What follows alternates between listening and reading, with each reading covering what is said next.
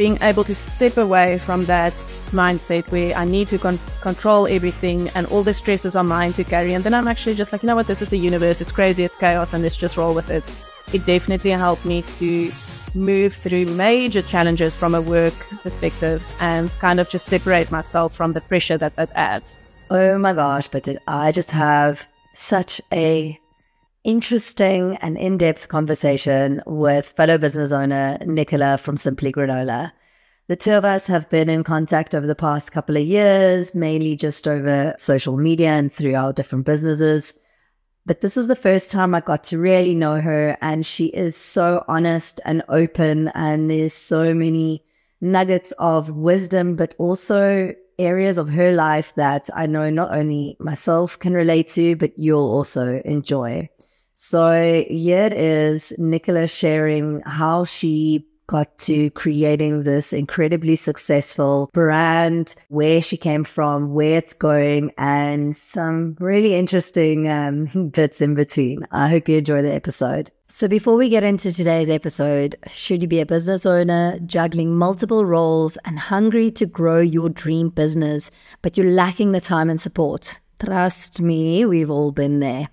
Then this is a little reminder to head on over to thestream.co.za for your free resources and to find out more about our exclusive membership that launches once a year. I think we should just get straight into it. I feel like I know you really well, just obviously because of social media and the engagements that we've had over the years through both like the businesses. But at the same time, when I was prepping for today to chat to you, I've got so many questions because I've got like no idea where you grew up, where you went to school, what you studied, or Simply Granola started. So I think it will be good for you to start with a bit of your background, your upbringing and all of that.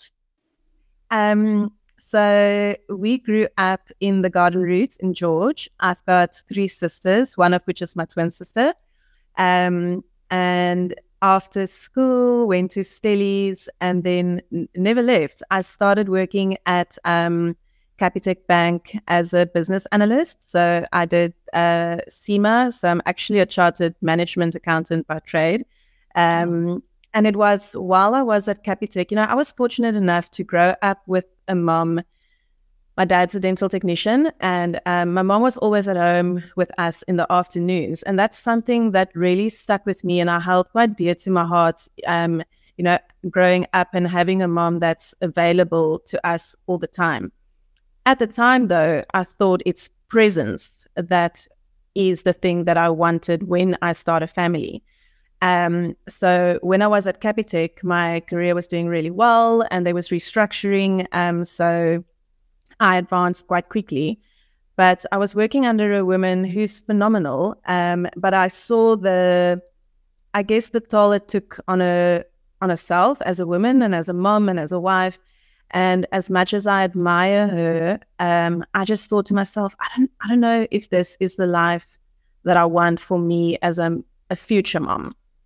So I quit my job in the middle of everything and I became a PA to a girl who was running a digital publication. And I think Dries probably thought I was mad at the time, to give up my career and to give up a very secure and a nice salary. But okay, anyway, so Fast Track was a PA and it was sort of the best years in a way. I think because I was older, I'm also a millennial, but the typical millennial is quite defined by titles. And it just felt like I was playing. I came from a corporate environment. I had a very definite skill set. I was very, very comfortable with who I am as a person. And my heart is serving. So it's a perfect fit, for me and my personality. And I learned a lot around the digital space as well, invaluable knowledge I didn't really know I would need and use so much. But then when I became a mom, I realized being present with my child is really not good for me. So it was not so much being able to put myself in a situation where I'm able to be present with my son all the time, but I realized that it more translates to being available when I want to be. You know, the luxury of time, the luxury of being able to get up and go, the luxury of being able to take a day off or to stop your day in the middle of everything when your child needs you. And it was quite a conflicting time because, you know, Dries would say to me, but you're working harder than ever. And any entrepreneur will tell you that, you know, you never stop working. And I'm less at home than I used to be. And it was quite a definitive time for me to realize that being present is not what I seek, but being available and the quality of life that availability and freedom brings was more that I was looking for. And that's kind of also the drive behind Simply Granola up to today. And I mean, we'll get into that a little bit later.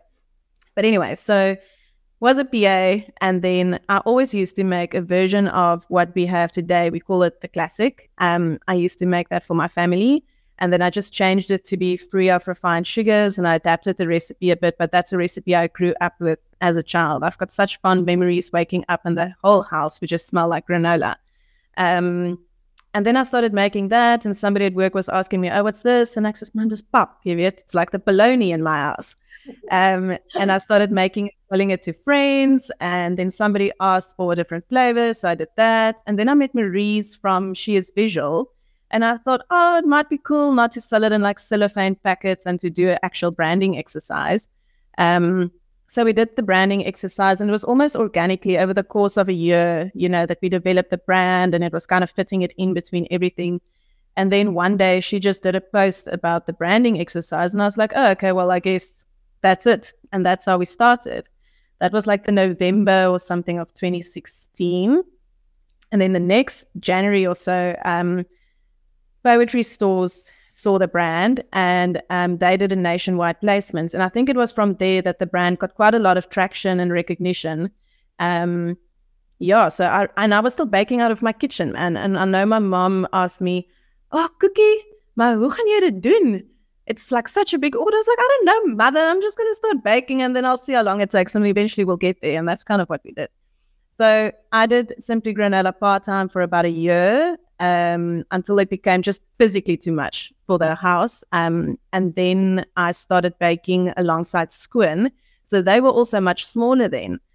So their ovens would be baking pastries all night, overnight, and then 5 o'clock or so, the ovens were empty. So I was utilizing the oven downtime, and then I baked with them for a long time. And it was also great to experience a bigger facility and how the setup works and that kind of thing. And then I felt pregnant, and then they didn't have soos verwerkingsfasiliteite. So I had to lug all the ingredients there. So now you're baking like, let's say 150 kgs or something. It wasn't a lot at that time, but now you'd lug 150 kgs there, bake it all, put it into buckets, lug it all back home. And with a stomach like this, because I was a beached whale, I just couldn't physically do it anymore. And that was actually quite cool, because then we started doing outsourced manufacturing. And to date, we still do the majority of our stuff through outsourced manufacturers. So my team is really tight and small. Anyway, so moved to Squin, started outsourcing, and I don't know, it's 6 years later. 6 years, wow. And it's so interesting to hear the contrast of your life from where you've come from into, I just always assumed you had sort of a foodie background. So it's quite interesting. No. I can't bake stuff. Like, honestly, I can't even bake a rusk. They come out as these, I don't know, klater. I always say it's the easiest thing in the world to make. Meng, moer, bak. It's like... Well, you do those very well. That you've got a successful business from it. Okay, so there's obviously been a hell of a lot of sacrifices that have gotten you to where you are. And along the journey, it sounds like you've also done a lot of self-discovery and knowing what feeds you and what's best for your family and for your son. With that said, like you also said, the contrast of you want to work for yourself for that flexibility and being available, but at the same time, when you start off, you are working harder than ever before. I suppose most of the time because of the passion, because you're working for yourself. How do you find you balance that now? Like, how do you find you make that time for being available? So, um, I think so. I was working from home, and then also, a very long story short, but Squin discontinued the production, and that forced me into a studio. So I've got a studio about 5 minutes from home, and Jack's school is like 1 minute from there. So I think just physically, that structure to be able to close the door and go home, definitely helped. But also, with my personal changes in my life the last year, I've just realized that I always say that time is honestly the one thing you can give that is invaluable. So there's a couple of things, I guess, but we do a 4-day work week, have for years, I think even before it became like a popular phenomena. Um, and I honestly believe that we are fast and efficient. Like my girls that work for me, they know there's no tea breaks, there's no lunch breaks. We work till the job is done, and then, okay, you can have lunch. It must not be quoted on this. But we work till the job is done. When the sun shines and we don't want to work, we go to the beach. And if there's no work, we close the shop and we go home and we rest. So we're very attentive to our environment, and also not being forced by society to work because everybody's doing 8 to 5. And that's something I buy into very hard. So I think from a work side, we focus a lot on taking breaks and just following the seasons of the business. When it's flipping hectic, we work flipping hard. When it's not, we take a break. And then when it comes to my time with Jack, I have a very hard and fast rule not to multitask when I'm with him. And that was quite a hard habit to break. You're always kind of here with a phone. Okay, yeah, sure, have a cookie, whatever. And I can see a phenomenal change in him, since I started doing that. And he responds so well to undivided time, like any child would. Yeah. That does mean I work maybe late at night, but I also know that I had a 3-4 hour gap in the middle of my day where I spent dedicated time with my son. And that then feeds me and preps me for what I maybe need to do tonight. And working like this works for me. And it allows me to be present, and it allows me to get stuff done. I think it's just the pockets that wherever you are, to be present, to do it, to get it done, and then to make sure you've got a solid gap for home time and me time.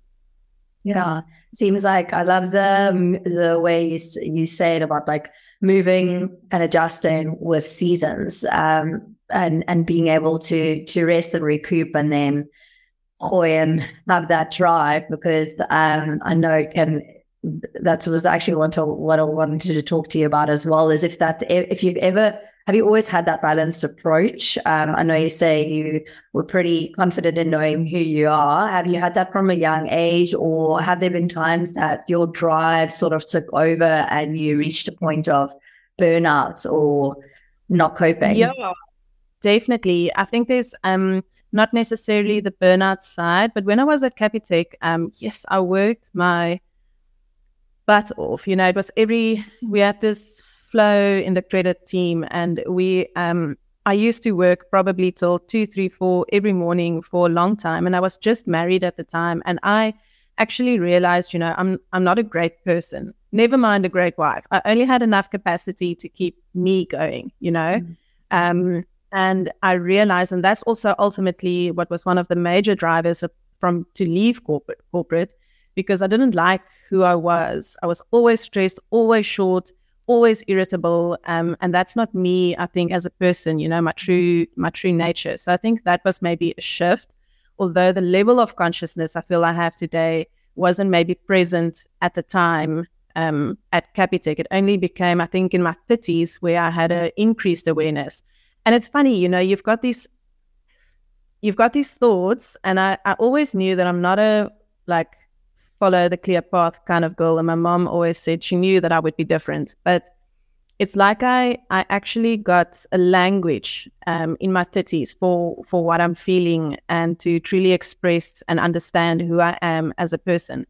But in terms of burnout, definitely like last year, so that was 22, 21. 21, we launched the high protein granola, and so COVID was the best thing that ever happened to Simply Granola. I mean, it sounds terrible, but it was. Everybody was sitting at home. They've always wanted to buy a premium product, but it's maybe a little bit too expensive. So we did like about 4 months worth of trade in the first weekend. We said that we opened for trade during lockdown level 5. And our business just quadrupled, overnight. And then the next year we launched the high protein granola, which was unparalleled in the markets. And I think it still is. And we were working, it was insane. Like, it was literally insane. And I had a girl that worked with me, Yana. And then 22, she quit. So from a personal point of view, I went from working 5 days a week, 8 to 5, or not 5 days, 4 days a week, 8 to 5. And then my personal circumstances changed and I started spending a lot of time at home. So I was working probably about a third of the time that I used to work. Yana quit.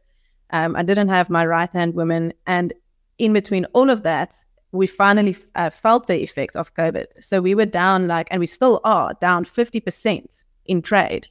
It's almost like it took 2 years for the financial effect of COVID to reach us. And I remember at the end of last year, you kind of just keep going, and you're like, don't think about it, don't stop, because if you stop, it's definitely gonna fall apart. And we closed our offices in December, and I was supposed to go to George to my family for family holiday. And I just woke up that morning and I was supposed to pack and leave with Jack. And I just realized that I actually cannot physically do this. I don't even have the energy to pack, let alone manage a child for 5 hours on the road. And I phoned Dries and I said, he must just please come take Jack. And I think I locked myself in Jack's room with the block out. And I just took a sleeping pill. And I think I slept about for 2 days on and off. And I just realized that I'm not okay. And I phoned my dad and I said, I am coming on holiday, but I don't know when, because I don't know. I just don't know. And I think I was actually, definitely depressed. I think suicidal is a very strong term to use, but I've got an amazing friend that's a psychologist. And I said to her, I've got a very high level of awareness. And I'm realizing that there's repeating patterns of behavior that's coming out. And I thought that, if I changed certain things, I would feel differently, but yet I've changed things and I still feel the same. And all I want to do is take my car, drive into the back of a truck and just cancel myself, for a month. I don't want to die. I love my son. I love my life, but I can't fucking do this. I just want to get out. And she explained to me actually in such a beautiful way, like how it's your subconscious self that's looking out for yourself, and the ultimate sacrifice for your subconscious is to cancel yourself, to give you the space and just the gap, that you actually need. So went on holiday. I think it was also tough for my parents to see me like that, despondent and not really, I think connecting with my family and needing a lot of alone time. So my dad, he's the sweetest guy ever. He's like, I made you an appointment with our doctor. So at the end of last year, I went onto an antidepressant, which definitely helped straight off the bat. But I would like to start weaning off that next month. So that definitely helped. And I also realized, even though there is a good balance in terms of the time I spend at work and the time I spend with Jack, I probably need to spend time more with me, and just, solid gaps of time. So now I will watch TV in the morning and have a slow morning, because that's the kind of luxuries you don't get as a mom, just time to do nothing. And I started, I wouldn't say microdosing. I feel that's a lie. I don't like a babala, so now I just smoke weed. Every night. 2 puffs, 6 puffs, 8 puffs, whatever. But it helps me so much, more than sleeping pills, more than an anxiety medication. And that's also why I think I can maybe to a degree wean off the antidepressants, but allowing myself to relax at night and to fully just, and go to bed. It also helps me to see life from a distance almost, and to have I don't know what's the word in English, this sonder inhibities, to think and dream and yeah. So anyway, weed and chilling. It's so interesting how that does that, eh? Like, and how it can just certain things, whether it's microdosing or whatever your sort of formula is, how we just seek this taking the edge off, especially when you're running your own business, running a household. And it's like a blessing to have this driving force and this mind, the monkey mind that can operate on another level, but at the same time, it can be such a curse. But what it sounds like, which is amazing that you have got, is the self-awareness that you can constantly check in with yourself, reevaluate things, change things up, move according to seasons. And I'm interested to know where that self-awareness comes from. I think also, if I look back in my 20s, I didn't really have it. It definitely came in my 30s. I went through massive change and shifts and trauma. 29, and that age from 29 to 30, so much had changed. So I'm always inquisitive to find out other people's story and where their personal self-awareness sort of came from, or that shift happened. I think it must have been there. But the landscape with social media has changed so much. I feel, especially over the last, let's say, 5 years. Topics are being discussed that was never discussed before, and the availability of information is so much more than it was maybe in our 20s, because we're about the same age, right? Yeah. Yeah. 35? Yeah. 88, baby. So I think that has also been a big enabler, to, like I said previously, to find a language and a narrative that actually expresses what you're feeling. And in that, I think we're quite privileged. And it's funny to think that just one generation back, that wasn't there. And it's such a short, but such a long time. And in addition to that, I also have a small group of friends, but phenomenal friends. Some of them are moms, some are not. And it's always amazing to me when we get together that it's such an elevated conversation. We don't do the Tupperware talk and the nappy talk. Like, it's boring. It's boring for us as well. And it's not like that for all moms, They all work for themselves, coincidentally. They have major drive, major passion.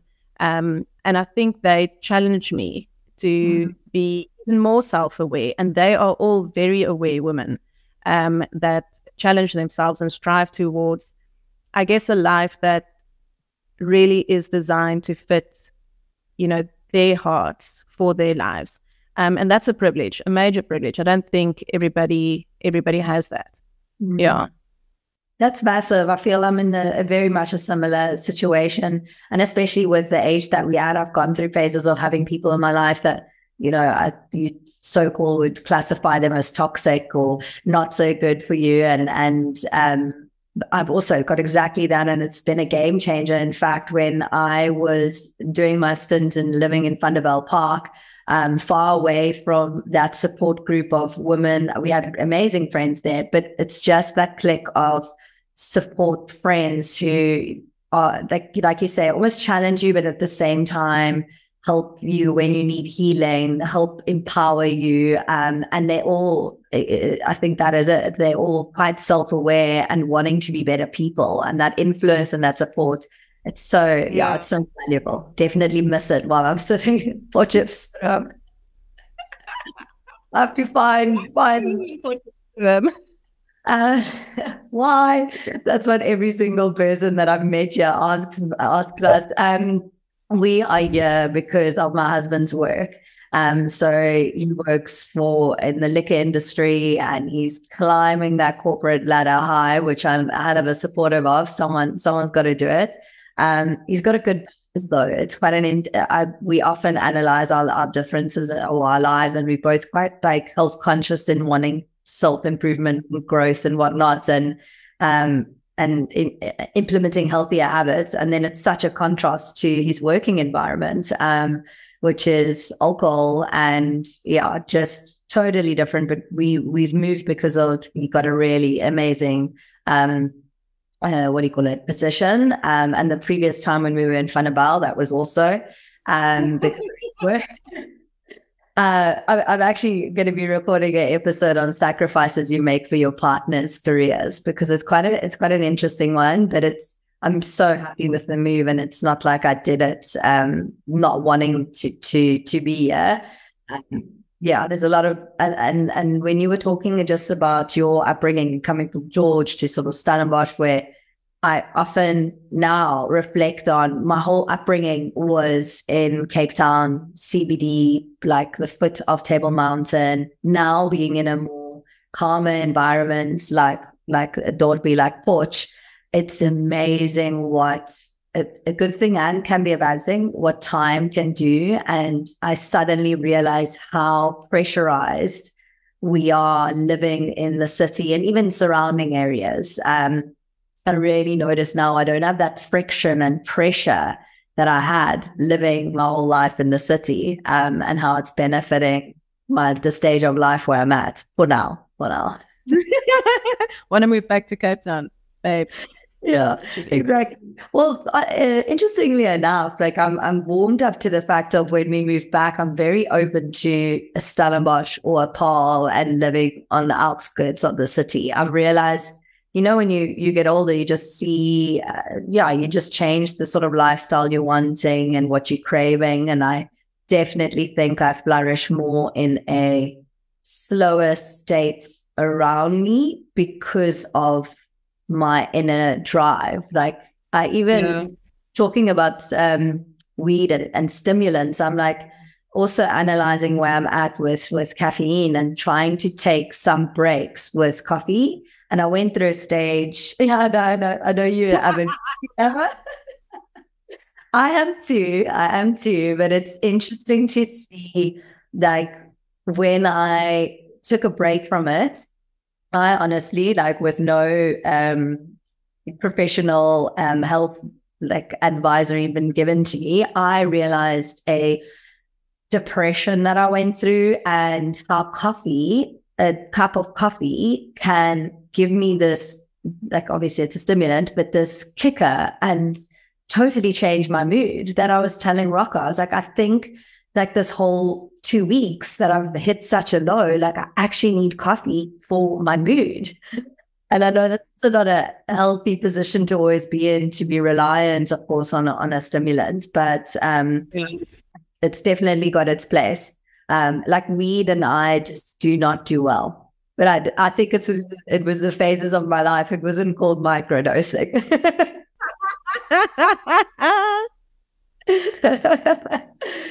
So I think I find other sort of areas or things that help. I've never experimented with any type of drug. I think also I know I've got a fairly potentially addictive personality. Okay.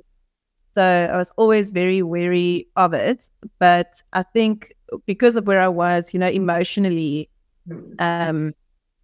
it worked. Yeah. Constant experience for me. No, it's interesting, these things. I mean, I've got a group of moms who microdose in medicinal mushrooms, and just saying how it's taken that what do you call it, intrusive thoughts that moms often get, everyone gets, especially moms, and that fear-based anxiety that you get as a mom, how microdosing has really helped them. So it's fascinating. I think, there's so many things as we go through different seasons to test out to improve our lives. And tell me, was it last year that you got the Pick and Pay deal, right? But yeah. Okay, and that's huge. Obviously, something like that, does it completely change the trajectory of your business? Did you feel at the time it was also super stressful and a lot more pressure? Definitely. So I think it's maybe important to note at this point that about 2-3 years ago, maybe more now, 3-4 years, I went through a phase with a business where we were trying to reach or attempting to reach the retail shelf. And it's, again, such a common assumption that when you, especially food, when you bake food, it must be on a Spar shelf or a Pick and Pay shelf or a Checker shelf. And I looked at this business and I was like, no, man, this doesn't make any sense. So with my SEMA background, one big area is costing. So I'm extremely good and breaking down the costing. And I mean, I looked at the margins and I was like, why am I doing double the work for half the profit? This is just nonsensical. So we changed the business model to completely stop chasing the retail shelf. We do service it if somebody wants to put it on their shelf, but that's as and when they reach us. And we completely went B2C via the online store, and we started investing in online marketing that I've only done like, I think year 5 or so of the business. I never used to do any paid advertising before that. It was all organic. So when Pick n Pay, they phoned us, and I was like, I was sitting at my desk in the afternoon, and this chick phoned me, and she's talking, and I'm like, okay, cool. And they say they want to reposition like the 3 granola lines within the Pick n Pay brand, and would we be interested? And it's such a long conversation. And Jana is sitting opposite me, and she's like, what's going on? And then this chick put the phone down, and I was like, okay, cool. And then I realized I don't have a name, I don't have a number, I don't have an email address. Maybe this was like not even real. So I'm going to be phoning Pick n Pay head office and be like, hi, somebody phoned me. You know? So I sat at my desk for like 3 hours waiting for this Musa email to come in. And I was like, okay, cool. And obviously being, I think, the personality type that I have, not to back away from a challenge. And it was different because we're not putting own brand on the shelf. You know, it's white label production, and we got to do the development of the flavors, which is really up my alley. I think just because I love food, I can figure out flavors. So it was a massive shift. I mean, just the learning curve to be able to produce and distribute, and the semantics, I want to say, about a deal of this nature was massive. But it's kind of like eating the elephant bit by bit. And it was very nice to learn so much about production at a different scale and how things work on that side. It's amazing how in our careers, especially how quickly, if you have to reflect back of when you started working up until reaching this point of 35, it's so fascinating when you go 360, when you go through the phases of drive.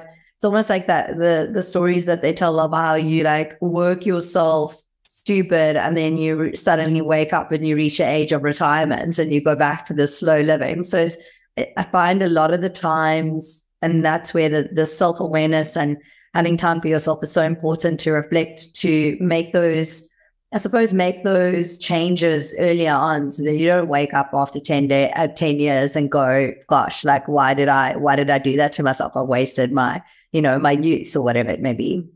But yeah, it's interesting when a business unfolds in that manner. I also feel like I'm more in a calmer space of wanting a bit of more of a slow life. Like, it sounds like your life is very similar to stages that I've gone through with work, where it's just like go.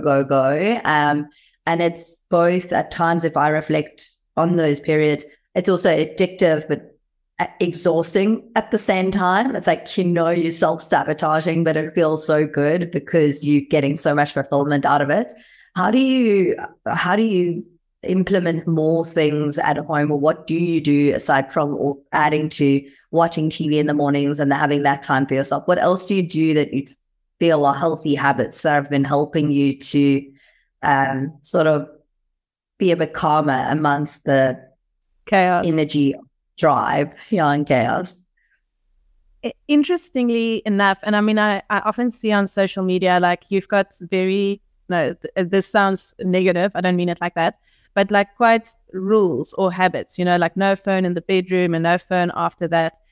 But funnily enough, again, maybe it's just a personality thing, having strict rhythms, let's call it rhythms, not rules, actually just fill me with more anxiety, and if I don't meet them, it makes me feel like a failure, and then it adds more pressure to be able to have this perfect habit that I follow all the time. But I think there's small things that I consistently do without the added pressure of doing it X number of times or every day or whatever. I'll circle back to in terms of work, because the mindset shift there was massive for me. But at home, obviously exercise, I know what it does to me and my mind and my body and my brain. And I honestly don't understand people that don't exercise. It must be a phenomenal thing to be able to be comfortable with that. And I mean, I'm not like the best runner or the best cycler, but I am addicted to fresh air. And I know that if I don't do it, it's going to hit a point, where, okay, I must just go train. So training to me is extremely important, and I try and fit in as much as I can where I can. And it's not silly, but I'm very sensory sensitive. So I will always, when I either get up in the morning or come home at night, I will light all my candles and make the whole house smell nice. And then it definitely calms and centers me. So I'm very sensitive, not sensitive, but smell really impacts like how I feel, and it changes my mood. And yeah, I think those two. And then alongside that, again at home, is prioritizing healthy meals that I enjoy creating, because I do love cooking. And we always meal prep on a Sunday, at least for 2 or 3 days ahead, just lunches, because you know how it goes. If you've got nothing ready, then you either end up eating crap or nothing at all. And I know that my energy levels will drop, and I sleep on my couch at work, which I do very, very often, daily, usually. So yeah, making sure that I remember and take the time to prioritize proper nutrition that I actually enjoy doing, which is also like kind of a downtime. But I think from a work perspective, and maybe it was part of the Pick and Pay thing, I always used to tell the girls that the team that I worked with after Capitec that work is work is work. Whether it's doing admin or doing a errand run or doing your actual work, work is work. And it's never going to go away. And I realized with Pick and Pay that there is a bajillion factors that I honestly just can't control. And stressing about it is not going to help me at all. So I don't know actually how, but this last year, I've just stopped stressing about shit. If the pallets are late, whatever, I don't care. It's not like I can drive up and fix it. If my production team is late, I'm like, okay, you suck, but cool, it's late. And if the packaging is going to take 6 weeks, I'm like, okay, Villa met the beer, whatever. And it's been a liberating space, to move from a very controlling nature to just be like, hey, free willy, whatever. Because there's so many uncontrollables, and it's an active mindset I have to practice all the time. And then sometimes I ask myself, am I just being very blasé or way too casual about this, or am I just saving my sanity? I'm not really sure. But yeah, I think being able to step away from that mindset where I need to control everything and all the stresses are mine to carry, and then I'm actually just like, you know what, this is the universe, it's crazy, it's chaos, and let's just roll with it. It definitely helped me to move through major challenges from a work perspective and kind of just separate myself from the pressure that adds. And do you find, I'm also, by the way, the candles, Yod makes that and calm music in the background. It's like a given in our house in the mornings and in the evenings. It's such a mood changer. What I wanted to ask now was, do you tap into any specific resources when it comes to helping further along that self-development or upskilling, or like, are you quite into your reading or podcasts or any sort of other resources that you regularly, I suppose, include in your routines? No, I'm so terrible with that. I actually felt a bit like ashamed when I read that question, because I was like, damn, I should be doing more. But again, I should be doing more. I should be doing nothing, man. I should be doing absolutely bugger all. But no, I think we're fortunate, again, with social media that, you do get fed with a lot of snippets of wisdom and snippets of information and snippets of guidance. So there's definitely some accounts, a lot of psychological accounts, a lot of like gentle parenting, conscious parenting kind of thing. And I prefer to consume information in that way, although I feel like I'm not really on Instagram enough to get as much from it. But I don't like to read non-fiction books because it feels like a job, and I love to read, and then I just want to like lie and read and relax. And it's funny, but when Jack was born, I really struggled to put earphones in, and not being able to hear him. And that's something I still struggle with today, to shut out and listen to a podcast. And I don't drive far enough anymore to listen on the way. And at the office, it's a huge noise situation with the baking and production. So it's not like I have a corporate job where I can listen to, so no, I don't really. I do nothing. You saying that you should be doing it. There's so much time for the seasons of our life of being incorporated. Like if I look now, I actually thought about it. I thought about it this morning on this long walk. I was thinking, like, in my 20s, if anything was different, like if I didn't drink as much on social occasions of my 20s, what would I have been able to achieve? And then I know, but then I quickly stopped that thought, because I am so happy that my 20s were what they were, and that we didn't have as much of this, especially in school, like social media pressure and pressure to create your own brand at such a young age. Because, I mean, Nix and I started Wellness in the City and we were 25, and it was fun, and it was before there was such a thing as influencers. And now reflecting back on the stuff that we shared of our lives, or just going to gym classes, I'm now so much more private. And I feel that that's so intrusive on your life. And if you start building a brand at the age of 20 that's surrounded around you, how do you know if that's something that you actually genuinely are always going to want? And then you're stuck with this. I don't know. It's just like, I often analyze it. And I'm like, I'm glad my 20s went the way it did, and that my driving forces still come in my 30s. So who knows with your habits, what will come in your 40s, or, there's time for fun and reading and new rituals. Yeah, definitely, but not now. And also, you know what I need to listen to in the car on the way to school? A, B, C, D, E, F, G. I can rap the fucking alphabet from here till tomorrow. See, I don't have that yet, so I'm getting my podcast consumption in now. As selfish as I can.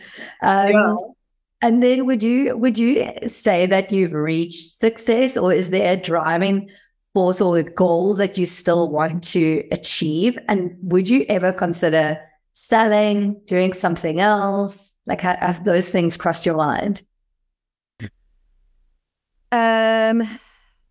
I definitely. Okay. So I don't really have, this very legit 5-10 year plan for the business. I feel it's fun to make it an organic extension of my life. Simply Granola was not something I created to serve a specific purpose in my life. It was a fun extension of me at the time. And I've always created with me, i.e. people like me, my customers. I always say, if I want it, my customers will want it. So I think I have like short-term dreams in terms of what I'd like to do, but they're notoriously bad with giving myself credit and feeling like, okay, this is a success. But I've got my girlfriends, I think, to remind me of how far, we've come, and how far I've come, and how much I've achieved. So I do try to be a little bit more present in appreciating, what we have accomplished. In terms of selling, I want to actually circle back to what you said now about a personal brand. And I often wonder about this, was it a good thing to make a brand that is so personally tied to who I am? And, when you go through seasons in your life and you don't feel like sharing, but your brand is you sharing, it's a shit show. And somebody said to me, I haven't seen you online in a year. And I'm like, yeah, because I really didn't feel like showing up online. And it had a massive impact, I think, also on our sales. Like, I gave myself a challenge in Feb, I think, to show up every day online. And we did 3 times the sales than we did the month before. But that is very taxing on you as a person, I don't know if anybody would want the brand. I don't want to sell the brand, I think. It allows me to live a life that I'm appreciative of. I don't know, Marissa, let's see what happens. Exactly. And also, I suppose it is something like that. There's so many legs, and there's always an angle to to add more diversity to what you're doing or to change things up. And when you've built I didn't actually think about it as you being so attached to the brand, like being like the face of, but yeah, I get what you're saying I find it so, especially when I go through periods of being so down. I'm like, the last thing I feel like doing is being in front of the camera. But Exactly.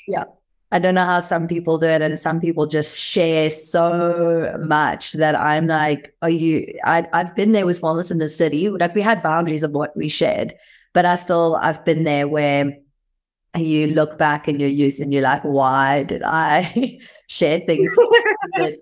Like, I even look at I mean, gosh, when Facebook came out, I think we were 19 and we were hanging out at Shack and Mercury drinking like Branas and Coke and posting photos of us where we clearly looked intoxicated and not like today's 19-year-olds who look incredibly hot.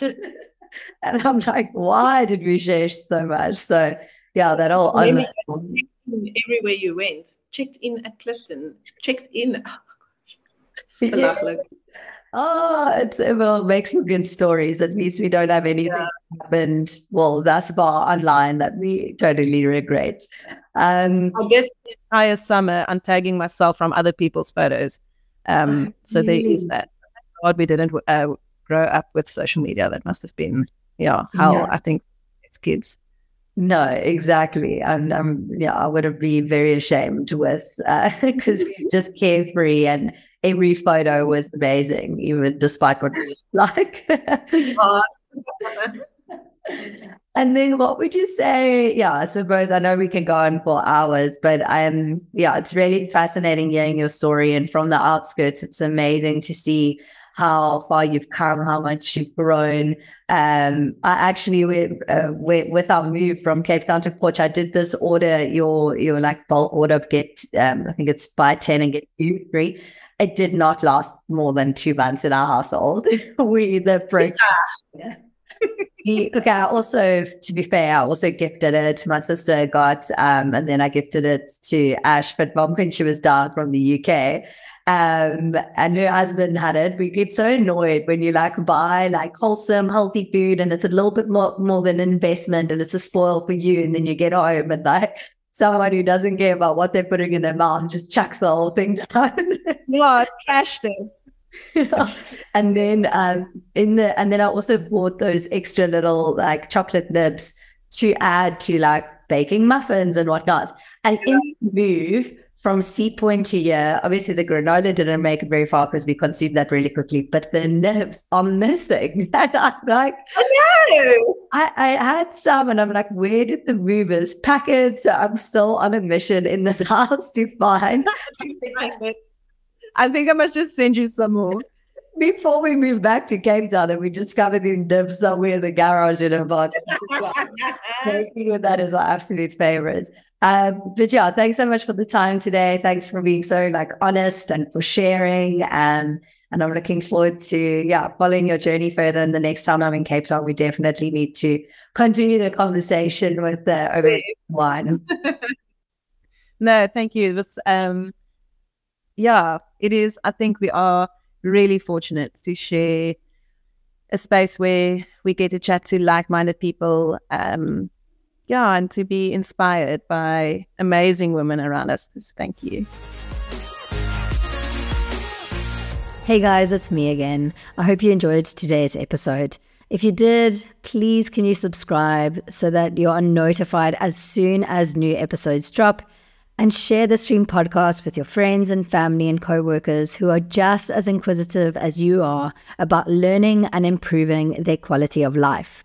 And then lastly, if you want more mental health and business resources, inspo, and podcast recommendations, just a reminder to subscribe to my monthly Stream newsletter. No spam, just pure, positive value delivered straight to your inbox.